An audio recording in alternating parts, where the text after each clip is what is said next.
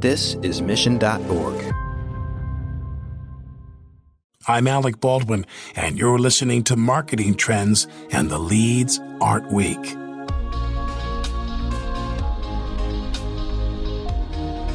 Welcome to Marketing Trends. I'm your host, Jeremy Bergeron, the Vice President of Media Strategy at Mission.org. And this is the show where twice a week, you'll get VIP access into the hearts and minds of some of the most influential marketers in the world. On Marketing Trends, we'll do two things. We'll go deep on a human level, and we'll go even deeper on the nitty-gritty of what makes for the most successful marketers and strategies today. I'm glad you're here. Now let's get into it. A good company is built with good people. And as simple as that sounds, when it comes to hiring, you've got to find people with good energy on top of having a good resume. With her decades of experience marketing in tech, Michelle Don Durbin, the Senior Vice President of Marketing at Evernote, knows how to get the most out of herself and her team. And that boils down to her vision of setting good company culture. You're certainly going to be judged on what you get done, but how you get it done is just as important. When you spend your time, your career surrounded by driven, ambitious people who are always trying to do more and have the next best idea and make more money, whether it's self-imposed because they're really smart and ambitious, or it's part of a larger culture, there are some people who will use less than ideal tactics to get things done. And I really appreciated the idea that eBay said, it's not just what you're getting done, it's how you're working with others. It's how you're taking the community into account. It's what your peers think of you and how you're really helping the business overall.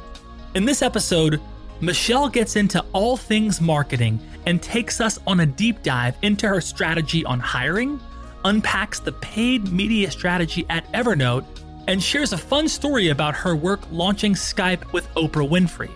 This episode is packed with great advice from an engaging leader. I know you're going to enjoy this episode of Marketing Trends.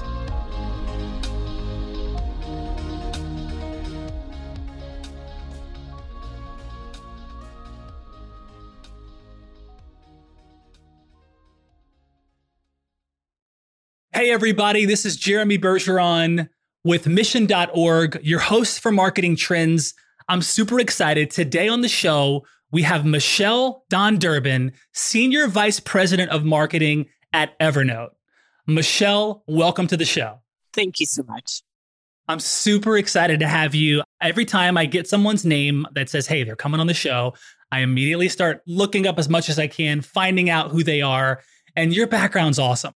I want to brag on you a little bit because the things that you've done is really cool. And so we'll get into some of that and some of the stuff you're doing. But just for context, and I know people are going to look you up as well when they hear this, but let me let you know who Michelle is. So Michelle's been at Evernote for 4 years. She's the Senior Vice President at Evernote. Before that, VP of Marketing at a company called Inflection. Before that, GMS VP at Cupid. Also spent time at a company called iFi. Then 5 years at Skype as the Director of Global Customer Acquisition and Director of Marketing of the Americas. And then 4 years at eBay as a Senior Manager, International Product Marketing, Cross-Border Trade, and Senior Manager, Marketing Strategy, planning for Skype on eBay. Is that accurate? Yes, it all sounds right. Amazing. Cool. Okay. So I love to start here because I just want to know who we're talking to in terms of where your love of marketing started. Where was the genesis for you? Was it a campaign? Was it a brand? Was it a book? Where did this kind of interest in marketing start for Michelle? You know, when I started my career in Silicon Valley, because I'm ancient, it was actually before the Y2K problem. So nobody even remembers that at this point, right? But, the world will end because computers don't understand what's going to happen when we switch from the 19s to the 2000s. And I actually didn't know that much about marketing. I didn't know that much about the internet. And I got in with a startup that was run by a very seasoned professional. And we were the first company to offer online insurance quotes, aggregated quotes where you could put it. Now it's common practice, right? But back then, it was really a big deal to be able to put in your information and get quotes from 3 different insurance companies and make your choice. And that was my first internet job. I was a project manager, program manager. I was very good at handling deadlines and working with the creative team to make sure that they got things delivered. And it just sparked for me. It was young and it was vibrant and it was action packed. And we were doing things that people hadn't ever done before. And it's just attractive that way. And even throughout my entire career, the types of roles that I took had less to do with a plan to become a CMO and more to do with, wow, what is that company doing? Who are the people who are making it happen? And how much fun could we have on the job day to day? I love that. I want to comment on the Y2K thing because I actually remember that because my father, God bless you, Dad, you're going to listen to this. My dad was one of those folks that we had water well drilled into our house. We had food in our, garage. We had like prepped for like 6 months for this. And my dad was convinced that Y2K was going to happen. So that was a real thing. It was a bit of a letdown, wasn't it? Yeah. Everybody like hits January 1st, 2000 and you're like, all right, wait, the lights are still on. Yeah. The internet still works. What's happening? Nothing happened. Yeah. So that's funny. I haven't heard anyone bring that up in a long time, but that's cool. So it sounds also like curiosity got piqued for you early on. And then you started to kind of look at brands and companies and be really curious about what they're doing. And it seems like curiosity might be a thing that you've cultivated over time. Yeah. We spend so much of our day working that for me, at least, having something different happen all the time, being able to find new ways to approach what it is you're doing, actually even improving processes that help make it happen. All of this stuff is just a constant momentum towards something new and something different and something better. How about the time at eBay? I want to know about your experience there. I mean, look, you were there for 4 years. I'm sure exposed to some really cool things. And I'm just curious about some of the things you remember from that time, things you've learned, things you've brought with you even to this day at Evernote. eBay back then was remarkable. It was a real testing ground. And as somebody who, I think back and I definitely had other roles at internet companies prior to eBay, but eBay is where I really cut my teeth. And I think there are 2 things that jump to mind immediately that I remember from the eBay days. The first one is that nothing got funded without data. We had an incredibly efficient process for prioritizing resources.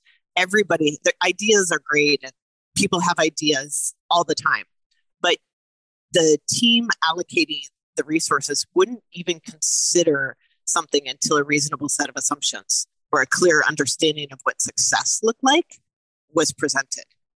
And that is really important because ideas are one thing, but if you have no way to execute those ideas and you don't know what success looks like, you don't actually know when you've arrived and you don't know when you've failed.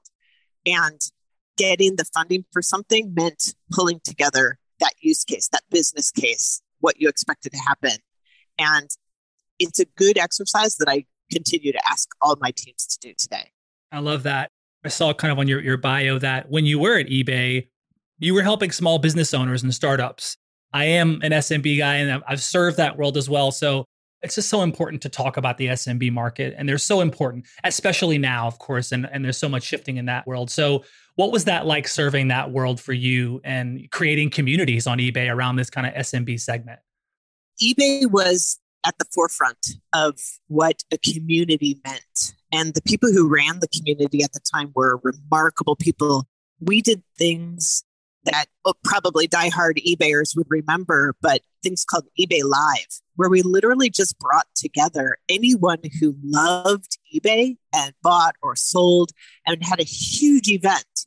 And we coordinated classes, how to sell better, how to integrate other applications with it, how to build your own application to do what you want and connect it through the API with eBay. And thousands of people would show up. And that's when you really knew and you really understood that eBay had fundamentally changed the way people saw their own success and saw what they could do with their lives. And the stories that we would get out of that, they stick with you forever. the kid who didn't go to school because he was in a wheelchair and didn't feel comfortable, starts an online business on eBay, buying and selling, and the mom and dad get involved, and everybody is now part of it in their household. Wow. And those were not one-offs. Those happened all the time. That's amazing. It's a great launch pad for where you headed next, which was Skype. Were you at Skype before the acquisition? No, so the way that it worked was I was at eBay. I think at the time I was doing something with cross-border trade, and we bought Skype. And they said, hey, we really need to get Skype integrated into eBay. We need to let eBay people know about Skype. And this was because it's hard to believe now, but unless you were an expat or had family overseas, in the US, you didn't really know what Skype was. It was even before video calling. We launched video calling when we were, or pretty much launched it while eBay was there, and tried to make something of it under eBay's umbrella, having been bought by eBay. So I was tapped to move over to Skype, was internal transfer at that time, and start helping run the marketing team. We had only 13 people to run all of the Americas, and it was a really tight-knit team run by some really remarkable people. And the things that we got to do were, as you said in the beginning, in the intro, I was very lucky to be at the right place at the right time because it was just outstanding. I'm interested about the intersection of going from kind of marketer to marketing leader for you, because you started off tactician, executing, learning all these cool things. And then as you've rose through the ranks at some amazing brands, you became a marketing leader. What was the intersection like for you, having to kind of now move into leading other people, leading a larger plan and strategy? I'm curious about that. Well, it had to do with another thing that I learned while I was at eBay. eBay had these values, and one of them was about having good how. So the idea was it's really important what you get done. And you're certainly going to be judged on what you get done. But how you get it done is just as important. And so when you spend your time, your career surrounded by driven, ambitious people who are always trying to do more and have the next best idea and make more money, whether it's self-imposed because they're really smart and ambitious, or it's part of a larger culture, there are some people who will use less than ideal tactics to get things done. And I really appreciated the idea that eBay said, you know, it's not just what you're getting done, it's how you're working with others. It's how you're taking the community into account. It's what your peers think of you and how you're really helping the business overall. And I just have used a similar approach with my own teams. When you are really focused on making sure that people understand what it is that your expectation is from them, how it fits into a larger picture, that you want them to feel ownership of decisions, that you're here to help smooth their pathway and get their barricades out of their way, and that overall you really want them to be the owners of their work, then it's just worked out for me. I have some really amazing teams, and moving from just being told, hey, do this, and trying to take it to, hey, here's what we're trying to get done, and then sharing that information with your team, and then letting the team come up with these great ideas and test these great ideas, and go back to the whole concept of you're not going to get funding unless you can present what success looks like. And, oh, by the way, make sure you're doing it in a way that's constructive to the rest of the team and building a culture that we want. Maybe it's self-selecting. People who don't want to work in that environment might leave, and people who do want to work in that environment will show up and they'll give you their best. For me, the marketing leader role in a fast-growing company like Evernote, it's all about collaboration. You, as the head of marketing, you're often sitting at this intersection of functions like product, finance, sales. It's really important for you to be aligned and really supporting the executive leadership team and the company as a whole towards this common goal of more growth, getting Evernote into the users, more companies and more users. How are you doing this? Well, I'm not doing it single-handedly, that's for sure. I guess for me, it all comes down to this idea or a foundational marketing principle that great ideas don't really mean much without great execution. So it's not that I don't value ideas, but I don't worship them. I think I'll get more out of a good idea executed ruthlessly than a great idea that's executed adequately. And I think that's the pitfall when you sit at this intersection, because there are so many great ideas and there's so many people who are smart and driven and just bringing all that information to you. But without execution, even the best ideas, they can't become anything more than that initial concept. So if you can come up with how this thing will get executed, the execution is actually the test. That's how you can tell how useful it is. That's what measures the impact. That's what gauges the scale that you can have. And that's how you have to really approach these things that get put in front of you, is to figure out, will they make it in the real world? When I see a marketing leader that's been at a brand, especially a brand like Evernote, for any length of time, there are these key things I feel like that you've built, like you said, idea plus execution, letting data really drive you. You've kind of kept that really close to your tool belt. I mean, clearly there's some awesome stuff that you're doing, but I mean, you're still there. You're still rocking it. What other things have you cultivated that allowed you to just continue to raise the bar and add more growth to Evernote? What else is there? Well, I came into Evernote at a very interesting inflection point. When I first joined Evernote, I was asked to come in and sort of create a true marketing function, one that definitely could work within Evernote's organization as a partner to the product teams, to the engineering teams, et cetera. And I did that. We certainly took some time and we pulled it together and we figured out where we could add value, and we consistently delivered on that until all of the internal teams trusted us, that they wanted to get us involved in the process. They wanted to make sure that marketing was consulted early on to understand how we could take things to market. And that was important. When we had our change of leadership and Ian Small came in, he had new ideas for what we were going to do. And deciding to rebuild your infrastructure and your apps as the foundational approach to a legendary journey that you would be on is a big step. Not a lot of companies do it. And he was pretty upfront. But what he brought into Evernote, the transparency, the collaboration, the high expectations for each of the leadership team's roles, that's a driver for me. That's something that keeps me very engaged and definitely kept my team engaged.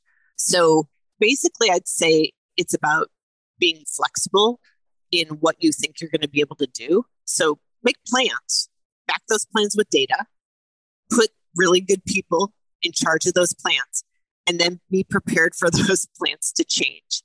And that's one of the reasons why Evernote was so interesting for me and why I'm still there is, that first year and a half that we were rebuilding the apps and the infrastructure, our customers had to be patient. They weren't seeing anything. They could see a few bug fixes here or there, small releases, but we were working behind the scenes. And so what the marketing team did was we crafted an entire behind the scenes series that we would put out regularly to keep our community engaged and understanding what was happening. And we brought them along for the ride. We took a beta program that had basically been designed as like a final QA step for very, very technical and advanced power users. And we expanded it globally. And we invited anyone in. It didn't matter. You could be a free user. You could be a legacy plan user. You could be a power user. You could use it occasionally. You could be in any country. And we would ask you to come in, make sure we share with you beta versions, give you an area where you can talk to other beta testers, give you surveys where you can give us your feedback, and really trying to put the customers at the center of the entire process, because it's rebuilding your apps and infrastructure and then relaunching all of your plans and creating new subscriptions with new feature sets that add value. That's a big deal. And if we did it in a vacuum without our community, we probably would have been hurting. As a fan of Evernote, going back to my early days at Google, I just remember Evernote, like everyone was using Evernote. And I remember there was such stickiness, like there was such this like insane stickiness around Evernote, and still is to this day. And I'm curious about kind of your approach there, because it's clear that you really care about your community. And what are some of the things you did kind of in the earlier days to really, like you said, behind the scenes stuff, keeping them abreast of stuff, anything else you did or doing currently to really keep that, because that stickiness is there. It is. The thing about Evernote is that its history has been around note-taking. but note taking to a degree where it's really your most important information put into Evernote. And that's one of the primary reasons why it's so sticky, is because this becomes your knowledge repository. This is your second brain. And what we did was we expanded on our mission from remember everything, right? Which is your knowledge repository, to remember everything and accomplish anything. And so that's what we've been doing to help make Evernote more useful and therefore more sticky, is move beyond note taking to offer our customers ways where they can do more, balance their day-to-day, get ahead at work, manage their teams. And some of these things people have been asking for a long time and had actually been building their own workflows and their own workarounds because they loved Evernote so much and because all of their information was there. And so launching the new subscription plans that we have now basically packages that information, those features, those capabilities up into differentiated approaches, so that we're hoping that people can come into Evernote and find exactly the right Evernote for them, and actually also see a clear path as they use Evernote more, as Evernote becomes their tool of choice, as Evernote is something that they can't live without. They can see very clearly what the value is to move on and move up in their usage. That's awesome.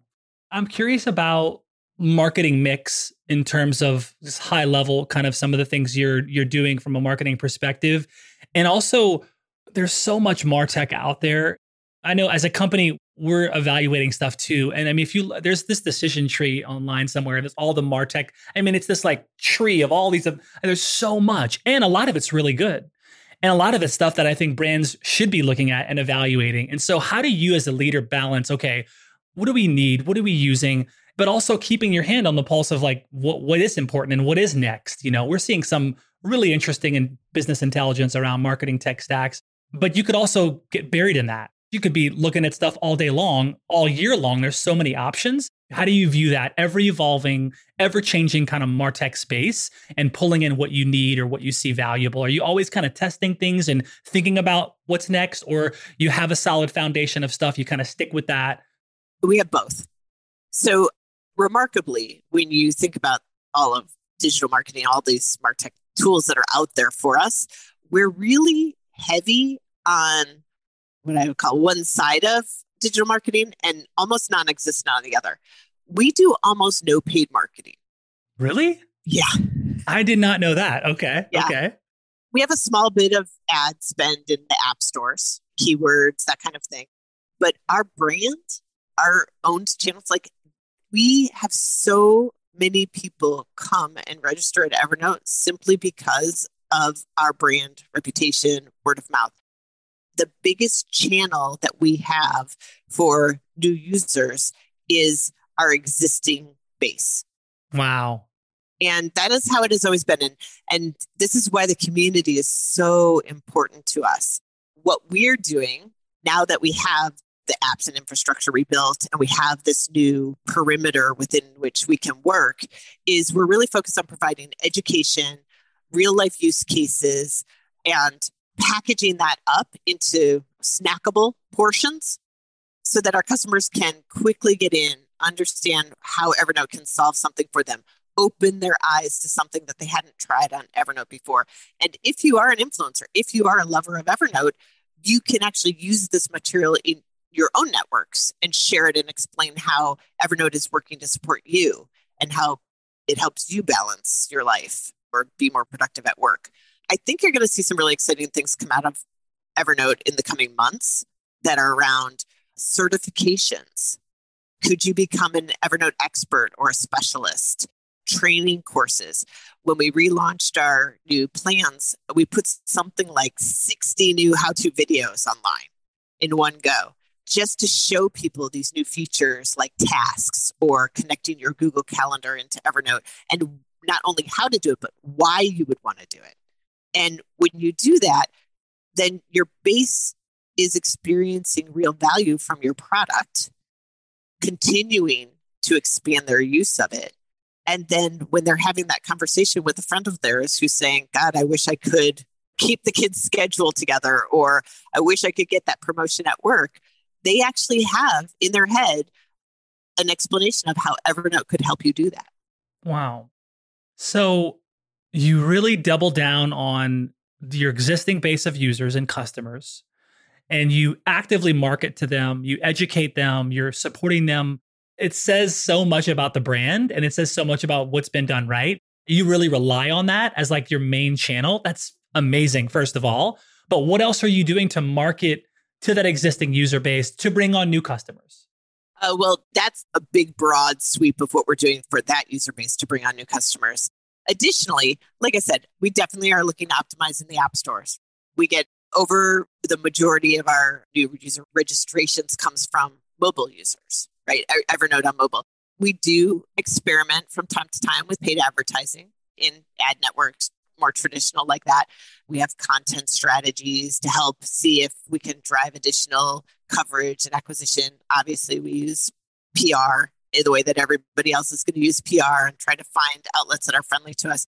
We haven't really done any kind of big brand campaigns or awareness campaigns. Could be in the future, but we really think that the people who are using Evernote are the ones who are the best place to tell our story.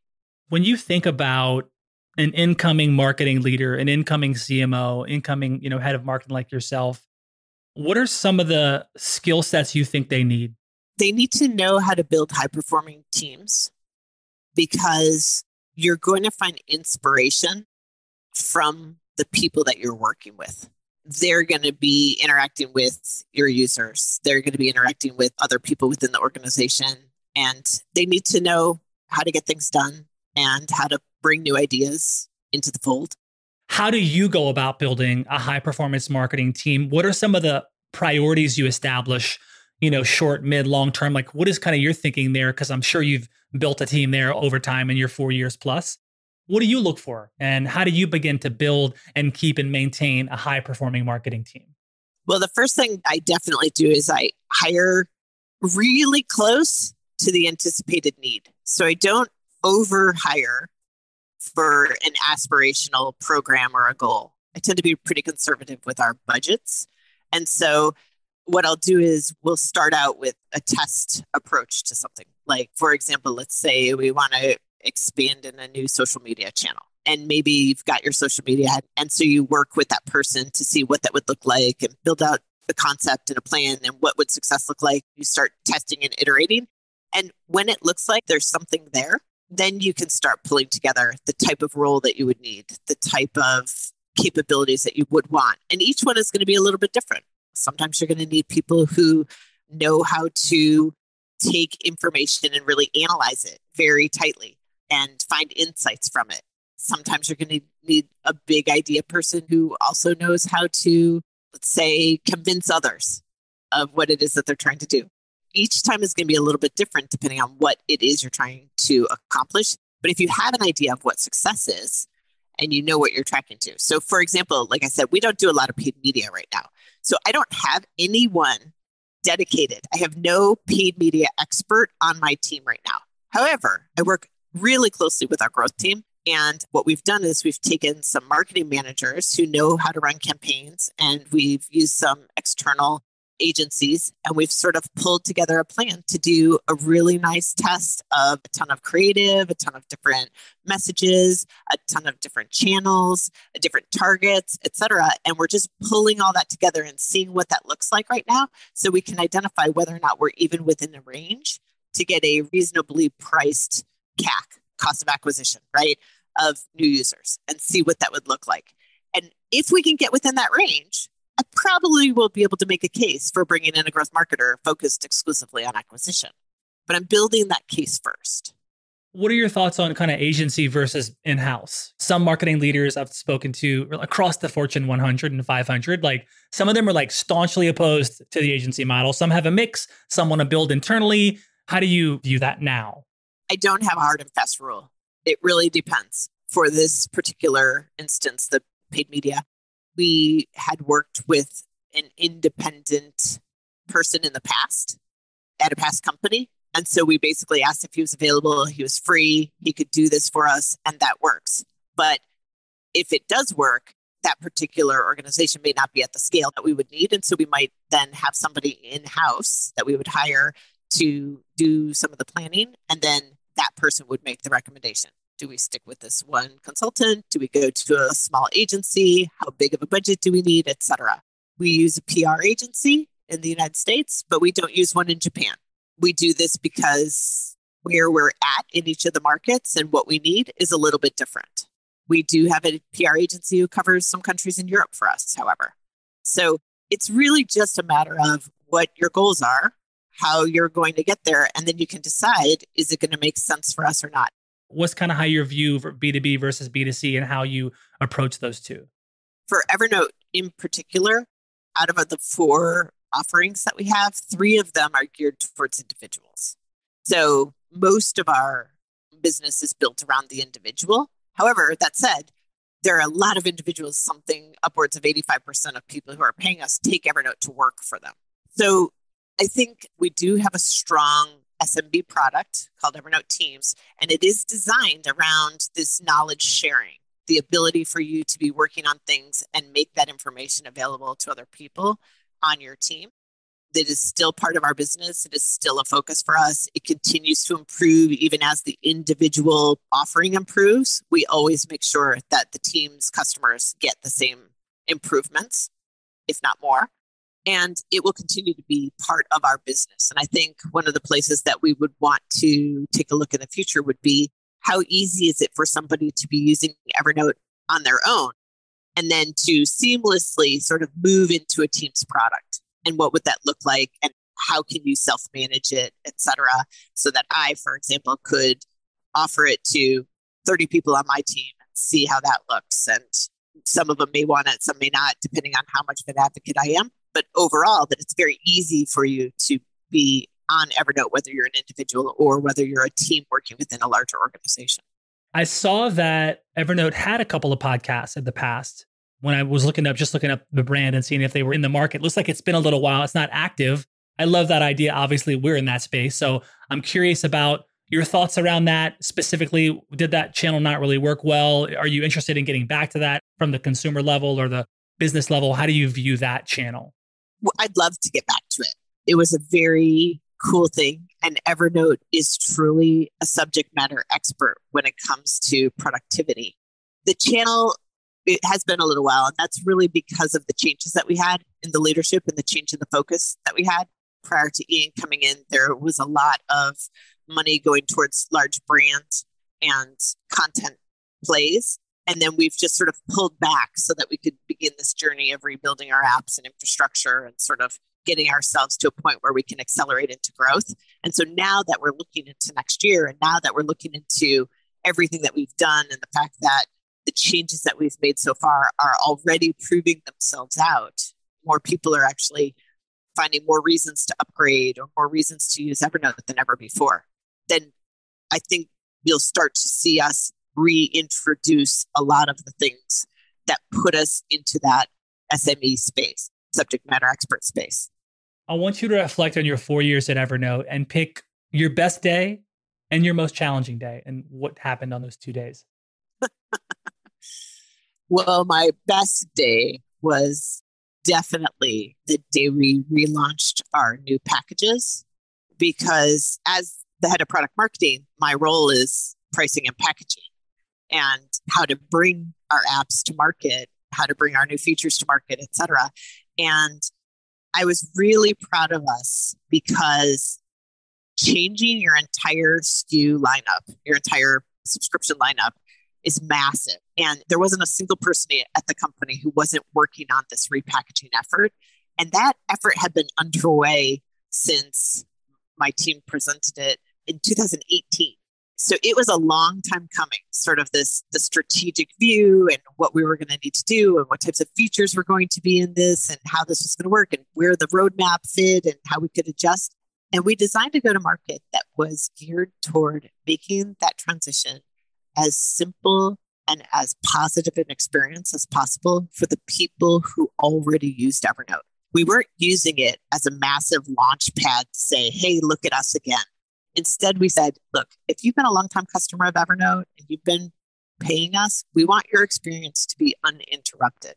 And a lot of you who are paying us full price, for example, like what the current going rate is for the plans, we're actually going to give you more and you don't have to do a thing. For those of you who have been on a legacy plan, something that was really discounted very early on, and we love that you're on it, we don't know if these new things are going to be that appealing to you at the new price. So we're just going to keep you on that plan, and we're going to have uninterrupted service there. And if you're free, we're not taking anything away from you. And that was really important to us to keep our existing customer base at the center of that. And I'm very proud of the way that worked. That's a big bet. I want you to tell you your most challenging day too, but like that's a big bet. You said a lot of planning. Look, this isn't just like rolling out a feature change of like, hey, start testing a new campaign. Like you're placing a big bet on this rollout and it clearly worked. I get that. That's huge. So that's amazing. How about your most challenging day? I think my most challenging day was when we relaunched our new apps. We did a rolling launch as the apps were available. So we went out with iOS first and other platforms followed. And we knew that these were going to be brand new. We knew that it's built on a brand new infrastructure. We did so much testing. We did so much work to make them as high quality as possible. And one of the places that we weren't as loud as we needed to be, we were certainly forthcoming and we were certainly transparent, but maybe we didn't put enough emphasis on it, was that some of the features that existed in our legacy apps weren't yet available in the new apps when we launched them. So for the majority of people, the new apps were going to be fine, right? What you were doing on your day-to-day, how you were managing things was absolutely fine. And we made it possible for you to stay on legacy apps. We weren't forcing you onto the new apps in the beginning. And we made it possible for you to revert back to them. And in fact, on desktop, we even made it possible for you to have a legacy app and a new app together on your same computer. But our power users, the ones who had really been with us for a long time, even though we made that possible, even though we said, hey, not every feature will be available in this very first version of the new apps, and it might take a couple months for them to show up, I think my team, we could have done a better job messaging to that particular set of customers. And I'm sorry that we didn't. It meant they were upset, and I think rightly so, when they tried the new app and then they said, wait, but you've broken my workflow because I can't do X or Y. You don't have import folder anymore or some other feature. And it's one of the reasons we were so explicit and so transparent in the repackaging. We sent a lot of pre-coms. We made sure people were hearing about it. They didn't know the details, but they knew that their particular set of features would remain the same. They wouldn't be losing anything, and they wouldn't be having any kind of surprise price increases because we wanted to make sure they understood how this was impacting them. That's what I learned from that, our launch of our new apps. How we managed to get Skype video calling truly launched in the US because it was with Oprah Winfrey. That was our deal. It was a very interesting story. Okay, tell us a story about Oprah Winfrey and launching Skype Live. Yeah, Skype video. So at Skype, it's so funny. If you live in Silicon Valley, right, you always have branded wear. And I could go anywhere on a plane. I could be anywhere. And if I wore something that was eBay branded, man, everybody wanted to talk to me, right? And which is great, right? It's fun. You can share your stories. When I went over to Skype, I didn't get a peep. Nobody knew Skype. Nobody got it. And we tried more traditional approaches for, I'd say, about a year. Paid advertising, some localized TV spots with remnant inventory that we could afford, things like this, SEO to try to capture different search terms. And video calling got launched. And still, people thought it was futuristic. They thought they would have to always have makeup on, or they would have to clean up their background constantly. And we were trying to make it mainstream. I mean, now, thinking about COVID and thinking about how everybody is doing it, it seems so natural, right? From your 6-year-old dialing into their classroom to your parents who are doing it on their phone. Right? Everything about video calling now is so commonplace. And yet at the time, it felt like the Jetsons to people. And we were really sort of stumped. And we got this call from somebody on the production crew of the Oprah Winfrey Show. And she wanted to host the largest ever book review for her book club. And she wanted her audience to be able to talk to her. And originally they approached us just to make it really easy for people to call in for free and what have you, but they knew about the video calling. And I think I said we had only 13 people to run all of the Americas. And so we did this partnership with Oprah Winfrey, and we had all of us 13 people on a regular basis. We get this call, be like, you need to ship a laptop and a camera and a microphone and a headset to this address, and it needs to be there tomorrow. And we had tech guys on contract who would actually go to somebody's house and help them set up their equipment so that it would be high quality for Oprah. And we did this for, I think it was 6 or 8 weeks, every week, making this happen. And she loved it so much. And it was so easy to include people on the show this way, rather than flying them in, that she wanted to then use Skype on her show regularly. And within the next year, you could walk down the street and wear my Skype branded stuff. And I would have somebody stop me and say, oh my gosh, do you know Skype? Oprah loves Skype. And that was brilliant, right? Because if Oprah Winfrey could use Skype and could be talking about how fun and easy it was, and she's really good about her brand, so she doesn't endorse things easily, but it worked for her and she loved it so much that everybody felt that if Oprah could do it, I could do it. And we were really hitting a very good audience for us, which is, I think, like the chief memory officer, right? That person in your family, could be the mom, could be the dad, somebody else, but who wants to keep the family relationships alive, wants to generate memories. And when people were disconnected by distance, then Skype could do that. And that fundamentally changed how we marketed Skype. We moved to a very touching, connected, personal type of use cases, like missing Thanksgiving dinner or watching a football game together over video.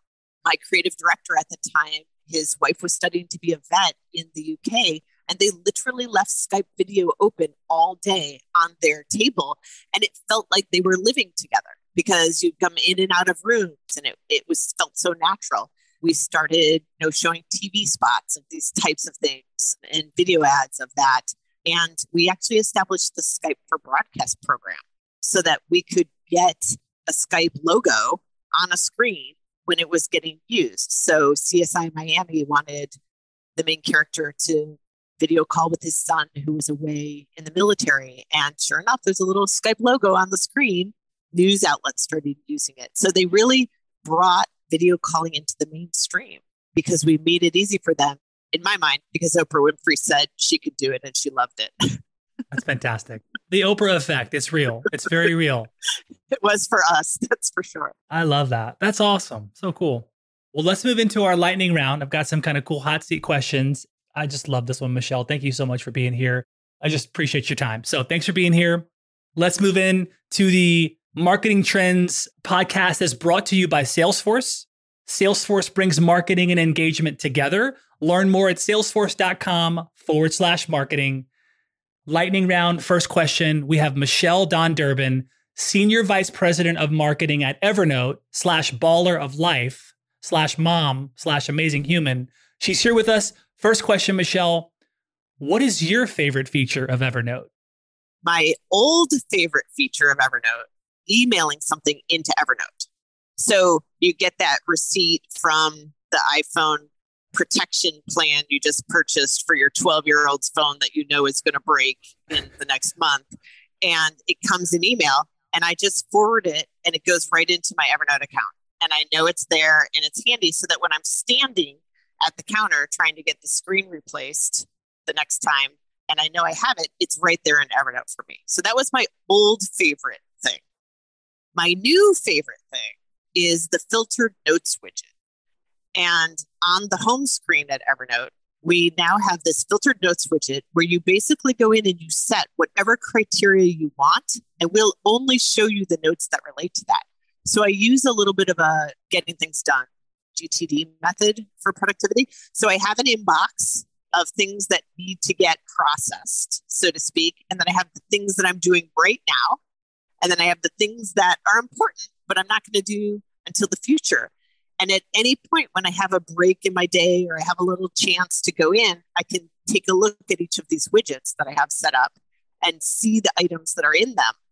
And now that notes have tasks in them with deadlines for each task or reminders for each task, it's really easy for me to sort of prioritize the things that I'm doing right now this week and also see what things in the future need to be moved into the this week bucket. So I love that filtered notes widget. Who is one of your mentors? Well, he's totally going to think it's a suck up, but the truth is that Ian Small, my current CEO, is definitely one of my mentors. He is such a thoughtful human being. He is never quick to assume. He loves to take a breath and ask a few questions before getting to action. And I am action oriented. And he has really taught me, hold on, just take the 3 breaths it's going to take. Think if there's anything that you're missing. Are you making assumptions on anything? What do you really need to know? And then move forward. And that has been a tremendous improvement to how I operate and to even just the confidence you have in moving forward and how you can then engage other people, because you do have those pieces of the puzzle. And when they ask you a question, you actually already know it. You feel really alive when blank. When there's a lot going on. I like to say that I'm at my best when I'm in the middle of a hot mess. Okay. So, however, so that's how I felt in the last 2.5 years at Evernote as we've been rebuilding everything and moving to repackaging. And now we're actually at a pretty stable point, and it really is just about accelerating into growth. So I've got to really get in there and find some cool new things for us to do. Can you tell us about a time when you made a powerful choice? It could be personal, professional, anything in between. One time that immediately jumps to mind is the first time I had to fire someone. It's a terrible spot to find yourself in. I had hired this person myself. I had attempted to coach this person for 9 months, and they simply were unable to do the job that we hired them for. And what made it so powerful for me was that I learned that you can do this horrible thing with kindness and with that person's best interest still at heart. You know, the realization that if you yourself are doing a bad job, or you know that the team is picking up the slack for you and that you just don't seem able to do what you need to do, that is not a fun place for you. And you don't want to come into the office every day and do that. And that realization was eye-opening for me. And it meant that when I had the conversations with this person and we talked through what a transition could look like, I could be very generous and I could be kind. And in the end, everything worked out. Obviously, she got into a job that was much better suited for her at a different company, really has succeeded, grown her career over time. And even at one point in my past, she approached me again and asked me if I was interested in another role at her company because it had been such a positive experience for her. And so, yes, that is one of those times where it was a very big decision for me, but it was powerful in what I learned from it and what I could take away from it. What's something you keep learning again and again? I keep learning that customers will always surprise me. My team, we work so hard to get the value messaging right and to put what we think is the right thing in front of you at the right time and to minimize distractions for you, but still get you information that we know is going to make your life easier. And I'm always surprised by what gets absorbed and what gets rejected. And this idea that even though you have your own opinion and you're a user of your software, that you that you don't know everything.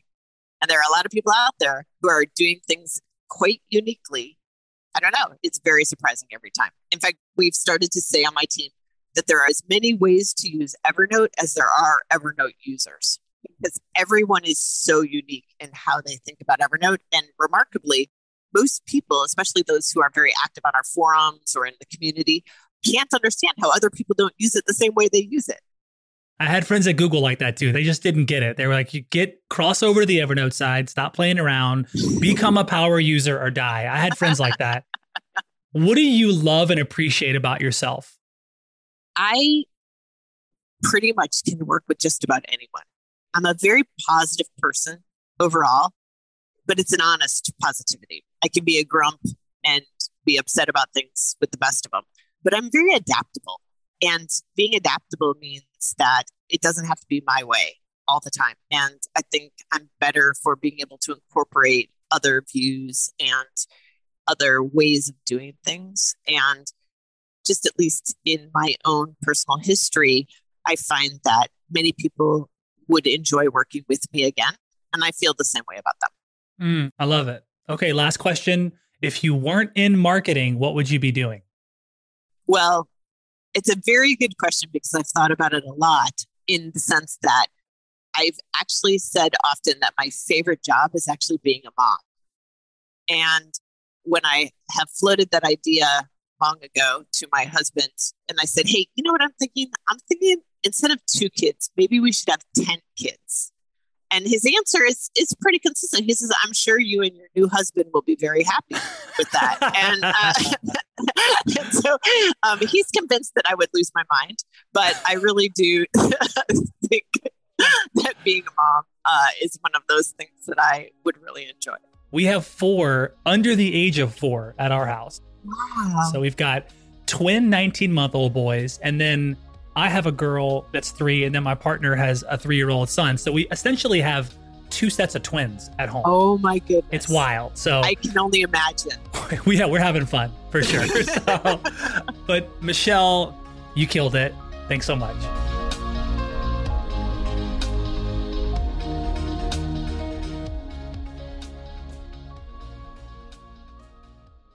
You have 8 seconds to make a connection or risk a click away onto the next topic. The difference lies in your ability to deliver relevant experiences to your audience across devices and across channels. But delivering on a really great experience is impossible without the right people and the right technology. You've got the right people, but your technology choices will make or break someone's experience with your brand. At the center of gravity of your digital experience, Brightspot Content Management System can deliver relevant content, personalized experiences, and cross-channel synergies to create unforgettable brand experiences, so you can be a bright spot in someone's day. Head over to brightspot.com/marketing trends to find out right now. From global crisis to hunger relief efforts, the messages you deliver save lives, inform important decision-making, and help keep communities safe and sound. The speed and scale of your content needs to be delivered faster and on a much larger scale. Brightspot Content Management System has supported some of the world's largest brands to communicate on a global scale. From Johnson & Johnson sharing critical information with their customers to helping Whole Foods tell their brand story to a global audience. Brightspot is designed to handle rapid iteration and personalized messages to those you care about most. Learn more at brightspot.com/marketing trends.